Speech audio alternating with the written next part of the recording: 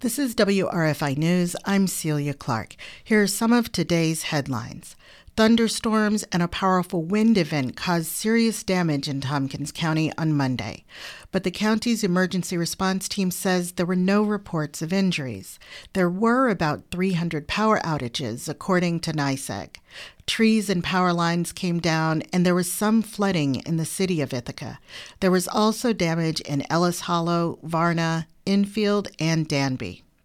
If you've been enjoying seltzers and sodas that contain THC, you won't be able to buy them anymore in New York State. That's because last Wednesday, the State Cannabis Control Board passed an emergency regulation making it illegal to sell the products in New York. WRVO Public Radio reports drinks with more than 1 milligram of THC per serving are now outlawed. The board says they consider the products unsafe because they didn't go through the state's cannabis regulatory process. Producers say their products are safe and clearly labeled.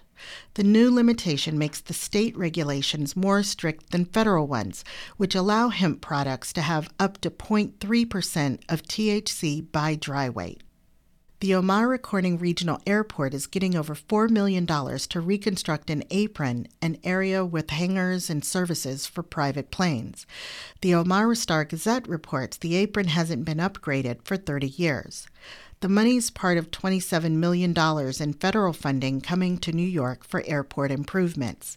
It's the latest funding for the O'Mara Airport, which since 2018 has been completely reconstructed. This latest work will be done next year.